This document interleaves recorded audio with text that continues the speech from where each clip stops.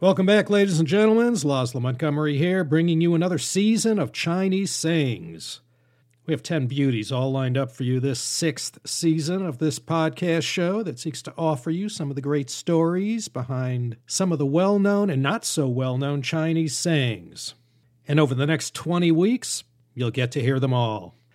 And for the Season 6 opener, I have the pleasure of offering up another one of my all-time favorites. I know I say that a lot because I have quite a few all-time faves, and this is one of them. Many of you have heard it before, but how about the story behind it? Oh yeah, you know the story? Well, which one? Because for our season opener, you're going to get 2 versions behind today's featured Chinese saying for the price of one. 知上马怀. Let's break this one down. 知 means a finger if it's a noun, and it means to point if you use it as a verb. A sang is a white mulberry or just a mulberry tree. Morus alba, the botanical species that is associated with the silkworm, perhaps the most important animal species in China's commercial history. Ma means to verbally abuse, curse, swear, call names. You get the idea.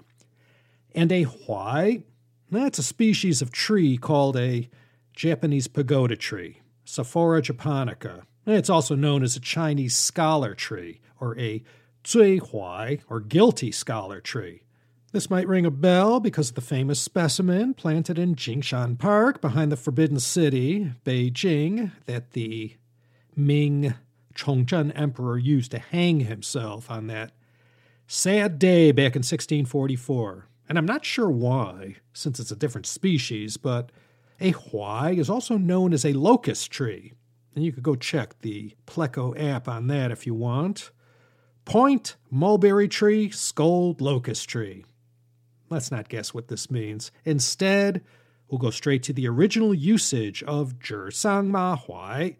And this comes to us straight from the 36 Stratagems, the 36计. This book, along with Sun Tzu's Art of War, make up China's 2 most famous ancient works of military strategy. Now, these 36 stratagems work not only on the field of battle, but in politics and everyday relationships and situations. The 36 stratagems themselves can be traced back to the southern and northern dynasties of 420 to 598 AD. There are 6 chapters to the book containing 6 stratagems each. The first 3 chapters of the 36 stratagems are referred to as winning strategies, or strategies one might employ when they're in an advantageous position. And then the last 3 chapters are losing strategies, or strategies reserved for when you're operating from a disadvantageous position, such as when your city has been surrounded by enemy troops. Our 知上马怀saying for this time comes from the last half of the book that explains how commanders were to deal with internal conflict within the ranks. Although the 36 stratagems were passed down through the centuries, they were only formally edited and collected into a book sometime during the Ming or Qing dynasties. And the 36 stratagems gives this example of a famous general using the 知上马怀strategy. And the star of our tale is Tian Rongju, also known as Sima Rongju. He's been compared to Jiang Ziya, who you no doubt recall from the China History Podcast episode 258. Tian Rongju, he lived during the long reign of Duke Jing of Qi, 547 to 490 BC. Spring and autumn period. Tian Rongju was quite the talented man who sought refuge in the kingdom of Qi after his own kingdom was invaded and destroyed. The kingdom of Qi, present-day Shandong province, had been suffering a series of defeats, and the ruler, Duke Jing, wanted to shake things up within the army by hiring some new generals. Someone recommended Tian Rongju to him. After interviewing him, the Duke of Qi was very impressed and immediately offered him command of a whole army.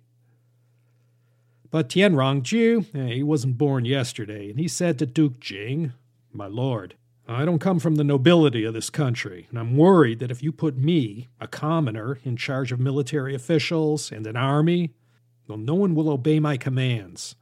I suggest that you appoint a trusted official as my co-commander so that people will respect our collective authority." The Duke of Qi saw the wisdom in this statement and appointed one of his favorite officials, Zhuang Jia, as Tian Rongju's co-commander. Tian Rongju immediately went to Zhuang Jia's house to inform him, and the two agreed that they would meet at noon the next day at the army camp to take over command. Now, Zhuang Jia is a powerful official, and he had a lot of friends in high places, and he wanted to celebrate his promotion to commander, and his friends insisted to throw him a farewell party. So early the next day, Zhuang Jia's friends all showed up at his house and started making merry. Zhuang Jia drank bowl after bowl of wine and ignored his servants' urgent reminders that it was time to depart from the military camp. Meanwhile, Tian Rongju had arrived well before the appointed meeting time of noon, and he had already organized some of the camp's affairs and set out new patrol times. Then, he had all his soldiers get into formation, ready to depart the camp and set off to war. When Zhuang Jia didn't arrive at noon, he sent someone to inquire after him. To pass the time productively while waiting, he began to drill the soldiers. The messenger from the camp arrived at Zhuang Jia's house to hurry him, but Zhuang Jia was at the height of his merrymaking and was annoyed by this messenger. "Go away! New commanders always take things too seriously. What's a few more minutes?" Saying this, he sent the messenger away. After Tian Rongju finished drilling the soldiers, Zhuang Jia had still not appeared. Tian Rongju arranged the soldiers in formation again, ready to depart, and sent another messenger to Zhuang Jia. By this time, all the men at Zhuang Jia's house were well and truly drunk. Zhuang Jia saw another military messenger and slurred, "Oh, not another one. Tell him we'll be done in a minute."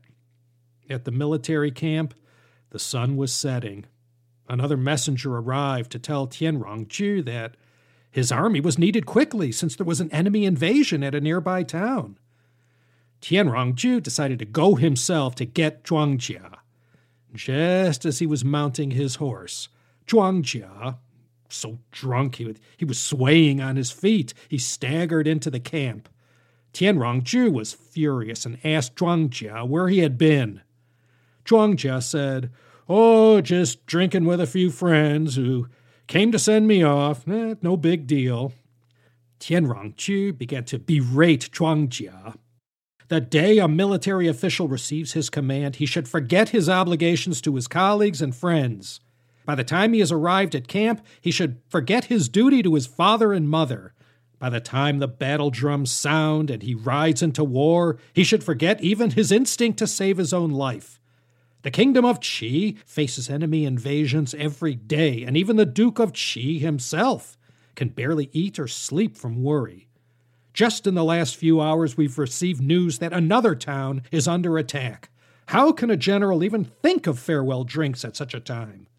He summoned an officer in charge of martial law and asked him, "How do we deal with a soldier who is late to his post?" The officer replied, "Well, the penalty for lateness is death." Zhuang Jia panicked and immediately sent someone to the Duke of Qi to plead for his life. But Tian Rongju was not about to wait for the Duke of Qi to send word back. He had already wasted too much time that day. Without further ado, he had Zhuang Jia dragged to the middle of the camp where everyone could see, and he sliced off his head. Almost as soon as Zhuang Jia's head rolled off his shoulders, an emissary from the Duke himself barged into the camp at top speed in a horse-drawn carriage, causing great disorder amongst the soldiers. "The Duke says not to behead Zhuang Jia," panted the emissary. Tian Rongju replied to him, "As a military general appointed in a time of emergency, I have the right to judge what is done in my own camp." He then turned to the martial law officer and asked, "What is the penalty for someone who disrupts the camp by driving horses into the soldiers?" "Oh, the penalty is death," said the officer.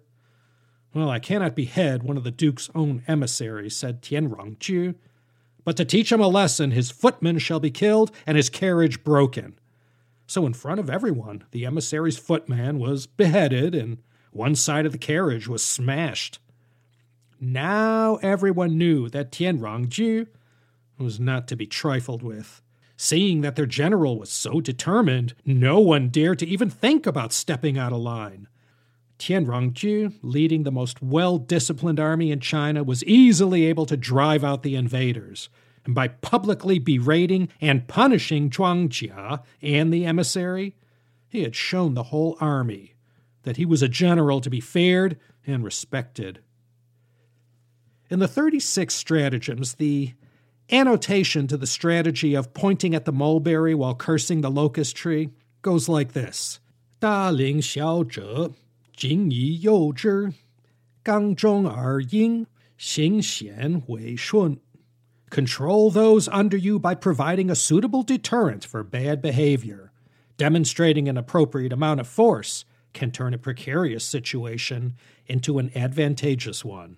It's also been translated as, in order to discipline, control, or warn others whose status or position excludes them from direct confrontation, use analogy and innuendo.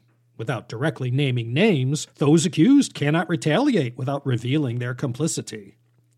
Now, the other and much more popular version concerning the provenance of Zhi Sang Ma Huai comes to us courtesy of Cao Xueqin's classic novel, Dream of the Red Chamber.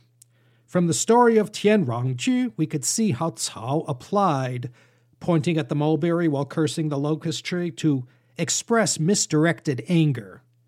In the Dream of the Red Chamber version, Zhi Sang Ma Huai is used by these old household servants who express their petty discontent towards the master by complaining about another household servant whom the master favored. They dared not risk any backlash or counterattack by openly and directly complaining about someone. Instead, they pointed to someone else, and by making this remark, it's clear what they really meant. But if you do employ the Zhi Sang Ma Huai tactic and someone hits back at you, well, you still have a small fig leaf covering your plausible deniability. And if you're like some people I know, I won't name names, you can actually counterattack by denying what you said isn't what you meant, even though it was. This one, Zhi Sang Ma Huai, if you're in a relationship with anyone, you got to be vigilant because you might be a victim one day, or victimize someone else. Point at the mulberry tree and scold the locust tree, used in cases where a direct verbal attack leaves you exposed in the event of any pushback. So rather than directly making your caustic remarks to the one intended, you criticize something or someone else who can stand in as a proxy to make your point clear. You know, and the stand-in for the mulberry tree both know who you're talking about. But if they say, hey man, what the? Well, you could immediately raise your hands and say, hey dude, I'm not talking about you. I'm talking about that locust tree over there. Yeah, I don't know about the frequency with which this particular Chinese saying is used, but the act described in Zhi Sang Ma Huai, especially the Dream of the Red Chamber version, gets used in all kinds of life situations. All embracers of the science of passive aggression keep this one in their utility belt for occasional use. Okay, that's going to be it, my friends, for episode 1 of this new season. 9 more good ones coming, I assure you. And for all the heavy lifting behind the scenes, I'd like to send a CSP shout-out to good old Emma, doing everything she does so well to make this modest little production one of the top-rated Chinese sayings podcasts in the hit parade and Billboard charts. Thanks, Emma. This here's Laszlo Montgomery, once again signing off from the sunny and baking hot, drought-stricken climes of Los Angeles, California. Do consider coming back again next time for another story behind a useful and interesting Chengyu here at the Chinese Sayings Podcast.